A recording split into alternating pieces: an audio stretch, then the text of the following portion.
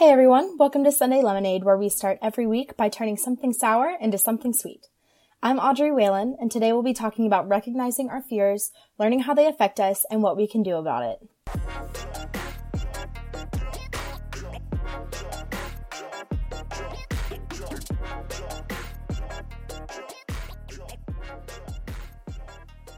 In today's episode, I think it's really important to dig deeper and really unpack the fears that we might not even be aware that we have, but that are really seeping slowly into our everyday lives. So today isn't about arachnophobia or fear of bridges, unless bridges are something that you face every day and that are terrifying to you, because if so, I relate. But rather, I kind of wanted to kind of unveil what fears might be playing a part of the way that you interact with people or build relationships or either develop professionally or personally or don't develop professionally or personally. So today I kind of wanted to talk a little bit more about not only kind of how to identify fears in yourself and really how I've identified some fears in myself and kind of how I've gotten to a point of being a little bit more self-aware when it comes to things that really terrify me, to be honest, but also digging into, okay, now that I've recognized a fear that I have, what can I do about it? So I ran a very official Instagram poll a couple weeks ago. I asked if people would let me know if they were more afraid of regret, wondering what would have happened if you did something that you chose not to do, or failure, trying something and falling short. I kind of had an idea of what I thought the responses would be, and I kind of knew what my fears were when it came to that question of regret versus failure. And it turned to be 65% of people are more afraid of regret than of failure. I want to start by saying that it's not as easy, and I'm not at all suggesting that it's as easy as saying, I'm afraid of this, and I'm just going to stop being afraid of this, and that's how we do it. For me, recognizing my fears and really understanding how they affect me every day was a product of journaling. And we'll have an entirely separate episode on journaling and all the awesome benefits I've reaped from it. I'm a huge proponent of journaling. I think it's awesome, and we're going to talk about that later. But I wanted to be a little bit vulnerable and share with you an entry from a few weeks ago that I wrote.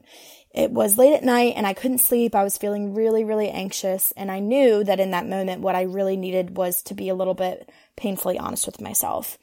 It was 1:15 a.m. and I wrote, "You've got a lot of fears, and I'd say it's about time we start facing them.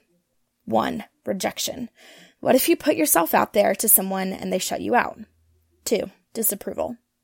What if the people whose opinions you value the most don't validate you? 3, ending up alone. 4, your parents dying. 5, not feeling fulfilled. This is a big one. You worry and wonder if you'll ever feel satisfied or if some people go their entire lives without reaching that peak contentment. And 6, fear of blending in. This is something that I've struggled with a lot my entire life, and I didn't realize it until recently. And this one kind of hit me like a brick. To me, fear of blending in is about wanting to stick out to the people that I surround myself with as someone who can make a difference, as someone who can be noticed for their compassion, who can be noticed as a leader, who can be noticed as particularly, you name it, smart, funny, talented. And yes, I think in a lot of ways, this definitely comes from a very selfish place and a place that wants, like I said, that attention and that validation and that need for approval. And as soon as I kind of came to terms with this fact that that is something that I am very afraid of, is just kind of being a number in a crowd, being another statistic, being another person out of the millions, I started to be a little bit more honest about how I can recognize that fear's role in the way that I build relationships with people and in the way that I make decisions and take action in my life. And one of the ways that I've recognized the impact that this fear has on my everyday is really in the way that I react to situations with my friends and with my family. So a situation that comes to mind, I have a really, really solid group of friends who are incredibly supportive and very, very thoughtful and so caring and have really, really been very strong rocks in my life for the last several years. But I've noticed over the last several weeks, especially kind of in this weird post-grad season where everything feels just a little bit different, a little bit up in the air, I've noticed that this kind of fear of blending in, this need for affirmation and need for validation is having a very negative impact on the relationships that I have with the people in my life. What that looks like for me is just being super hypersensitive to things that, and normally I don't do this. Normally I'm your feelings are your feelings and they're valid because that's the way that you feel, but being very, very sensitive to things that should not make me upset. So take this podcast, for example. I told my close friends and family that I was starting this podcast, and there were a few people that were not at all saying, I think this is a terrible idea, don't do it. But if they didn't jump up and down for me saying, I can't believe you're doing this. This is so exciting. I'm so happy for you. I immediately thought they're invalidating me. They think it's a terrible idea. They think I'm going to fail. They don't think I'm, smart or whatever enough to do a podcast. And they are condemning this idea that I had. And not only did I feel hurt by that, but I felt like because those were already fears that I was having, the fear that the podcast wasn't going to do well, the fear that I was out of my mind for thinking I could do it, the fear that no one would care or listen to the podcast, because those were fears that I already had about, the situation, I thought, okay, these people think that this is a terrible idea. And of course, I didn't even just stop there. I thought they think that I have all terrible ideas and that I think that I'm much better than I am, because who would want to listen to me speak on a podcast?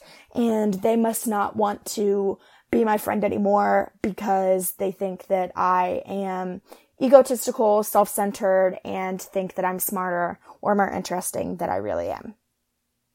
So what started with someone just saying, oh, okay, if that's something that you want to do, that's, cool, do that. It turned from that, which was not even an invalidation of something that I decided I wanted to do. It turned from that to, oh, they must think this, and this about me. And the reason I tell you this story is because even though that's a fear that is kind of specific to me, that was one way where as soon as I realized, okay, this is not the truth, this is not reality, this is not actually how your friend feels about you. As soon as I realized that it was my fear speaking, that it was this kind of inaccurate, misconstrued version of the truth, I was able to dial it back, take a second, think about what was being said, and realize they weren't not supporting me. I was just perceiving it in a way that was different from what was happening because of the fears that I brought to the table.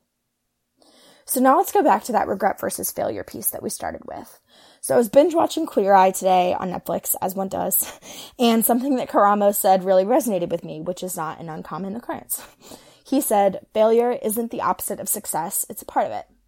Now, this really stuck with me because it's one of the ways that I encourage myself when I'm feeling afraid of failure.